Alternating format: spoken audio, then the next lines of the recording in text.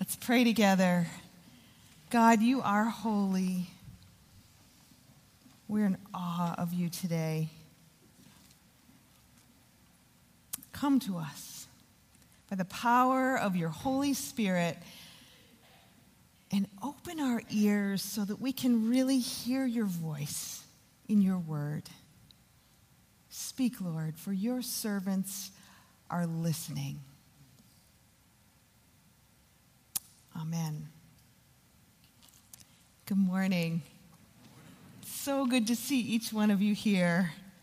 I look forward to this all week, just gathering around God's word together. Well, this morning, I brought a pencil with me. This is one of the good kinds of pencils. Dixon by Ticonderoga. You know what I mean? Not those kind that sharpen crooked or anyway. An ordinary pencil. Milton Friedman, who was an economist, world-famous economist, famously held up a pencil once and said, "Not one person in the world could make this pencil." I read that recently and I thought, is he kidding? I mean, it's not rocket science, right? It's wood, it's graphite or lead and an eraser. What does he mean by that? Not one person in the world could make this pencil. Well, hold on to that question. We're going to come back to it. But first, let's open up our Bibles to Romans chapter 12. We've been in Romans for a few weeks, and we're going to continue for a few more weeks. Romans chapter 12. We're really digging in to this chapter in this series, True Greatness. So far, we've made it through verse 1, verse 2, and verse 3. Today, we're going to tackle two verses, 4 and 5. So I'm going to read verses 1 through 5 this morning, just to give us a little bit of context in where 4 and 5 fall in this. So Romans 12, verses 1 through 5. Therefore, I urge you, brothers and sisters, in view of God's mercy, to offer your bodies as a living sacrifice, holy and pleasing to God. This is your true and proper worship. Do not conform to the pattern of this world, but be transformed by the renewing of your mind. Then you will be able to test and approve what God's will is, his good, pleasing, and perfect will. For by the grace given to me, I say to every one of you, do not think of yourself more highly than you ought, but rather think of yourself with sober judgment, in accordance with the faith God has distributed to each of you. For just as each of us has one body with many members, and these members do not all have the same function, so in Christ, we, though many, form one body, and each member belongs to all the others. Friends, this is God's word for us today. Today's passage tells us something that is so hard to get in our lives today. We're in this series, True Greatness, and we're looking for how to live truly great lives. We're looking for where to find true greatness. And frankly, probably most of us are wise enough to know that in order to have a truly great life, we don't have to be great in terms of how the world defines greatness, famous or really wealthy or lots of power on the world stage. Most of us would probably say, I'm okay without any of that.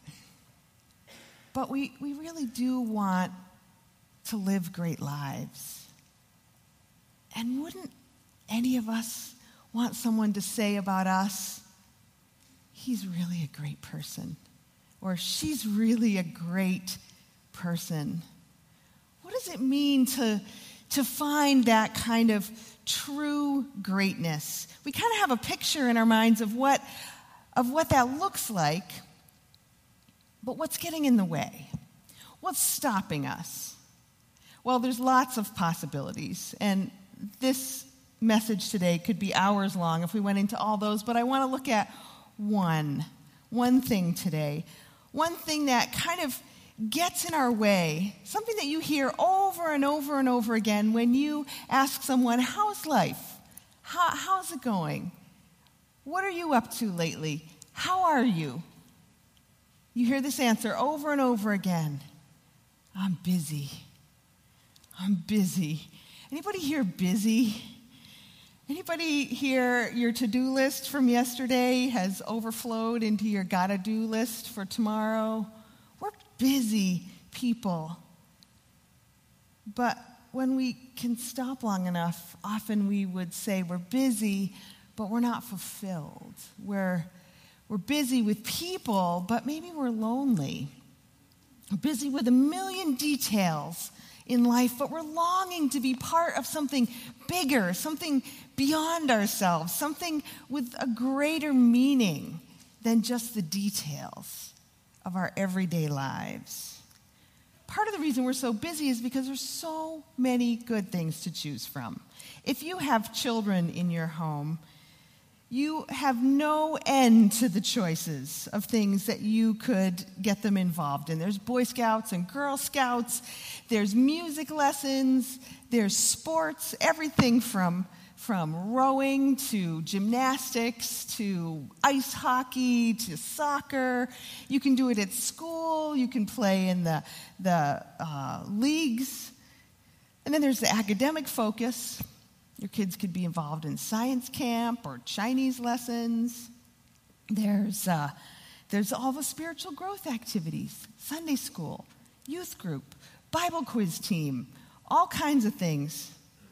Even if you don't have kids in your home, you have a million options for how to spend your time. There's volunteering, there's hobbies, there's taking care of your grandchildren. There's just a million things, and we could make long, long lists. We're busy doing a lot of good things.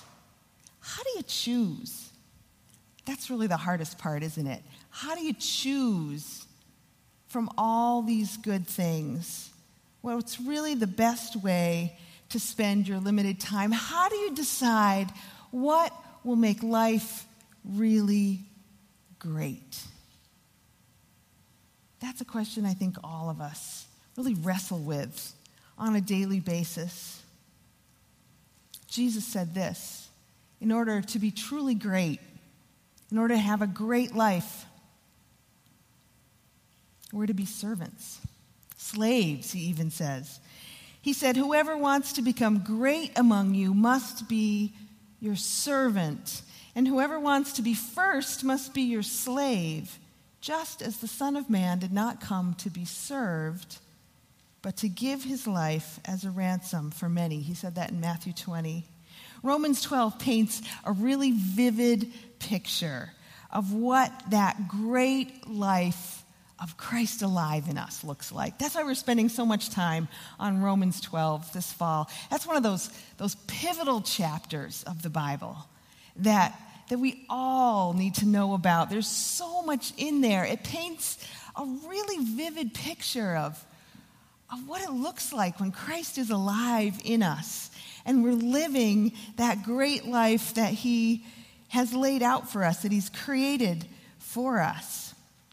In today's passage, just verses 4 and 5, it lays out for us something really life-changing when we grasp hold of it, something that we really are longing for in our lives today. The wisdom that we need to prioritize all these demands in life. The wisdom to know how to take our busy lives and sort through the many competing demands and find true greatness. So let's look at Romans 12. If you would open back up to that, Romans 12, 4 through 5, and we're going to pop it up on the screen here. Let's read these two verses aloud together. You ready? For just as each of us has one body and many members, and these members do not all have the same function, so in Christ we, though many, form one body, and each member belongs to all the others. The first thing we notice is that it starts with the word for. So it's not the beginning of the thought. It reminds us that it's connected to whatever it is that came before it. It reminds us context is important. The flow of thought so far in this chapter has been this, that because of all that Christ has done and who Christ is, that's sort of the first half of Romans, because of all that, we are called to offer ourselves as living sacrifices, to give it our all. That's verse 1. And then when we do that, we find that we're not conformed to the world anymore. Not conformed, but transformed.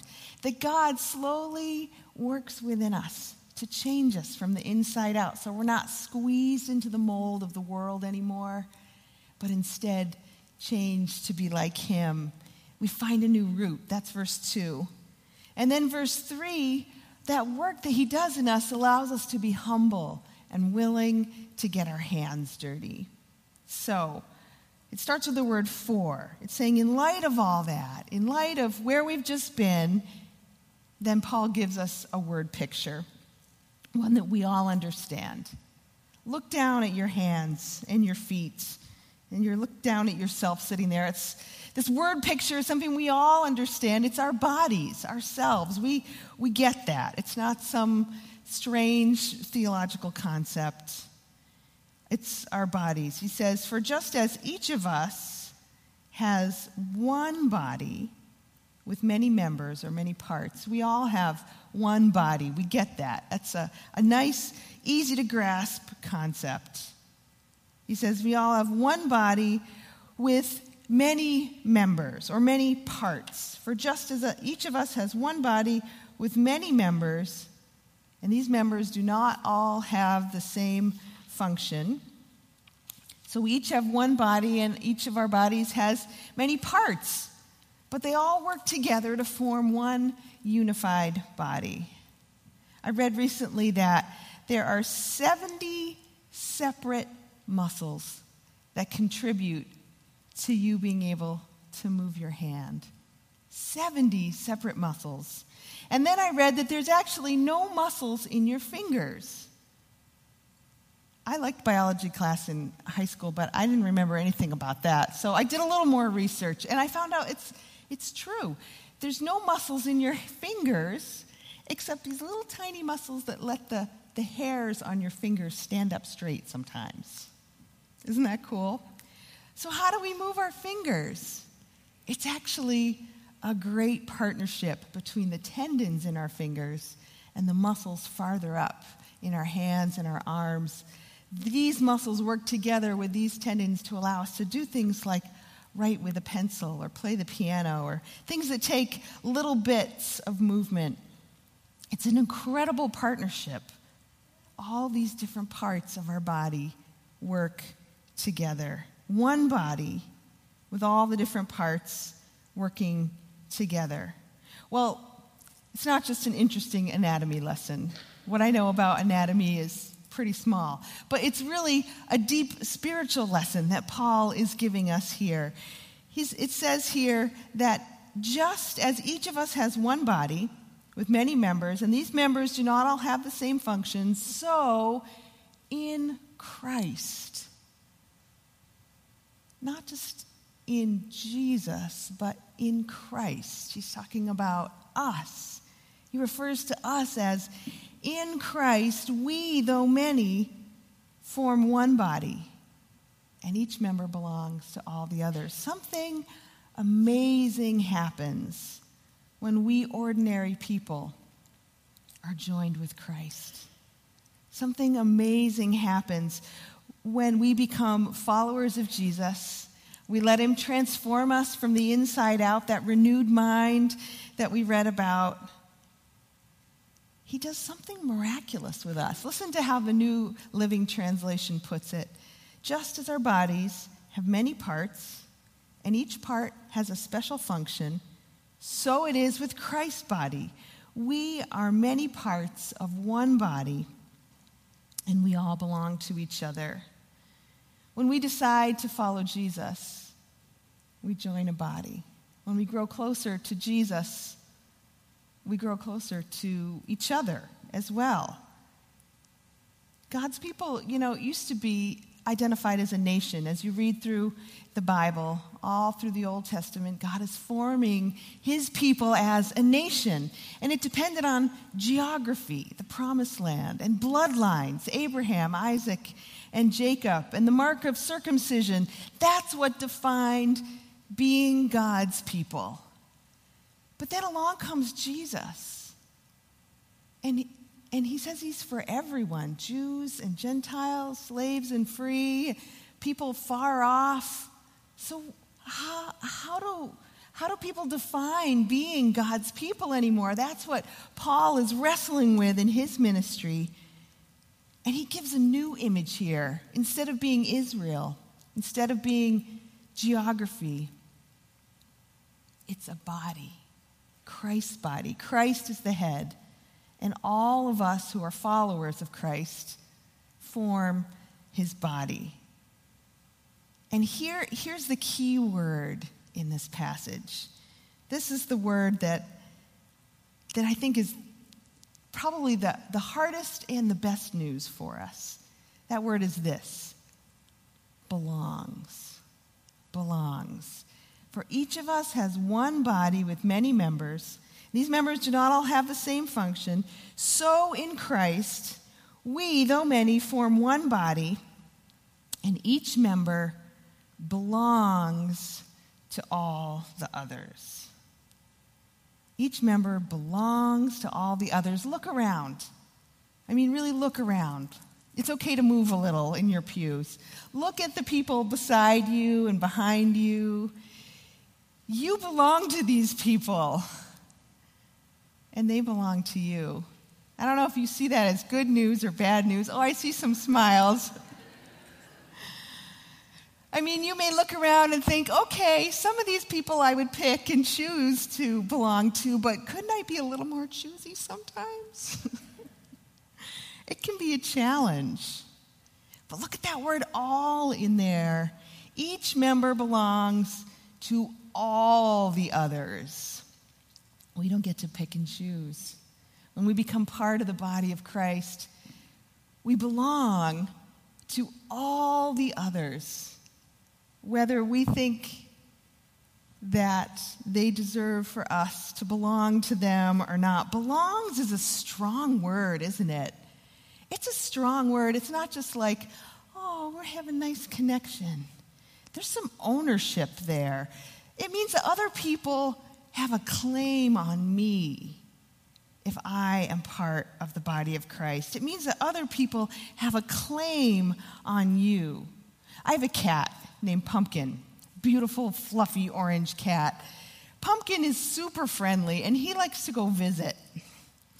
If he decided to go to my neighbor's house and take up residence there, I would have every right, wouldn't I, to go and get Pumpkin and bring him back to my house because he belongs to me. He's my cat. Paul is saying here in this passage that each member of the body of Christ has a claim on all the others.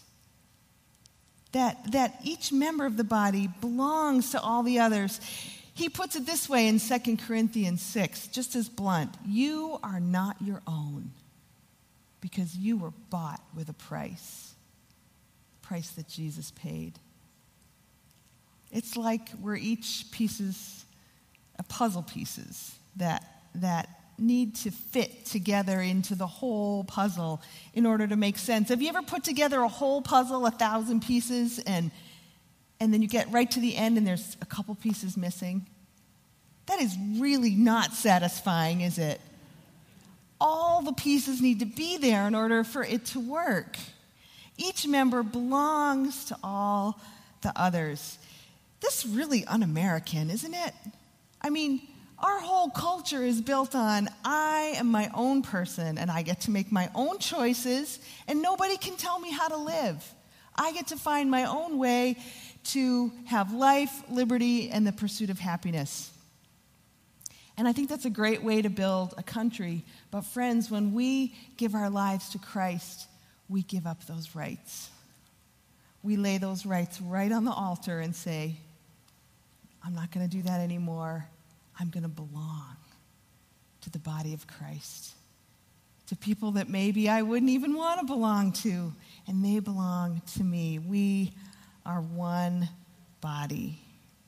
When you decide to follow Christ, specifically because of that choice, there are now areas of your life where how you live is no longer up to you. That's hard. That's where the rubber meets the road, isn't it? Belongs. To be a Christian is to align yourself with Christ, to be willing to adopt God's values and priorities as your own. There was once a man who was out in a lifeboat at sea with several other people in the boat, and the boat was leaking. And so this man got the idea of boring a hole under his seat in the lifeboat so that the water could flow out of that hole. And the other people in the lifeboat tried to convince him that this was not a good idea. Don't put a hole in the bottom of the lifeboat. And he objected and said, don't get excited. It's not your business. I'm just going to bore the hole under my seat, not yours. So don't worry about it. If we think we can live our Christian lives out of contact with other Christians, then we are just as foolish as he is. When we give our lives to Christ, there are certain areas of our lives we don't get to have a say over anymore. We don't get to bore holes wherever we want because we belong to each other. The body is the perfect metaphor for the church. It's better than family or team or anything else we could think of. You know, you can take a break from being on a team. You can live at a distance far away from your family, but you can't take a break from parts of your body. You can't just unscrew your hand and leave it home for the day. It doesn't work that way. Rick Warren puts it this way. He says, we are created for community, fashioned for fellowship, and formed for a family. And none of us can fulfill God's purposes by ourselves. The Bible knows nothing of solitary saints or spiritual hermits isolated from other believers and deprived of fellowship. Warren says, the Bible tells us we are put together, joined together, built together, members together, heirs together, fitted together, and held together, and we will be caught up together in the air to meet Christ when he comes back again. We were made to work together. We were made to be one body. And this is where we find true greatness, friends, when we adopt Christ's values as our own, Christ's priorities as our own. And we learn from the scriptures what it is that God values. He values one body with many functions, many personalities, many gifts. We're going to look at that more next week. He values each puzzle piece fitting into its spot. God values each of us being servants, gifted to serve. You will never find that sweet spot of using your gifts if you're in isolation from other believers. You will never find that. You'll never find more fulfillment than serving God in connection, in unity with your brothers and sisters in Christ. You will never find the true greatness of servanthood without allowing the body of Christ, the church, your brothers and sisters in Christ, to have a claim upon you. Those are hard words, but those are good words. God loves us enough to tell us the truth about how he created us. And this brings us some clarity about the life choices that we have to make. What's worth our time? Well, he tells us right here the things that draw us closer to the body of Christ. What is worth investing in our lives? Things that help us to serve, to be servants, to belong to each other, to serve together as Christ's body. We all want our kids to be well-adjusted. We want them to have a great life, don't we? We want them to be fulfilled and well-balanced. We want to help them choose to do things that draw them closer to the body of Christ, that knit them together, that fit their puzzle piece into the body of Christ and help them find the joy of serving God together.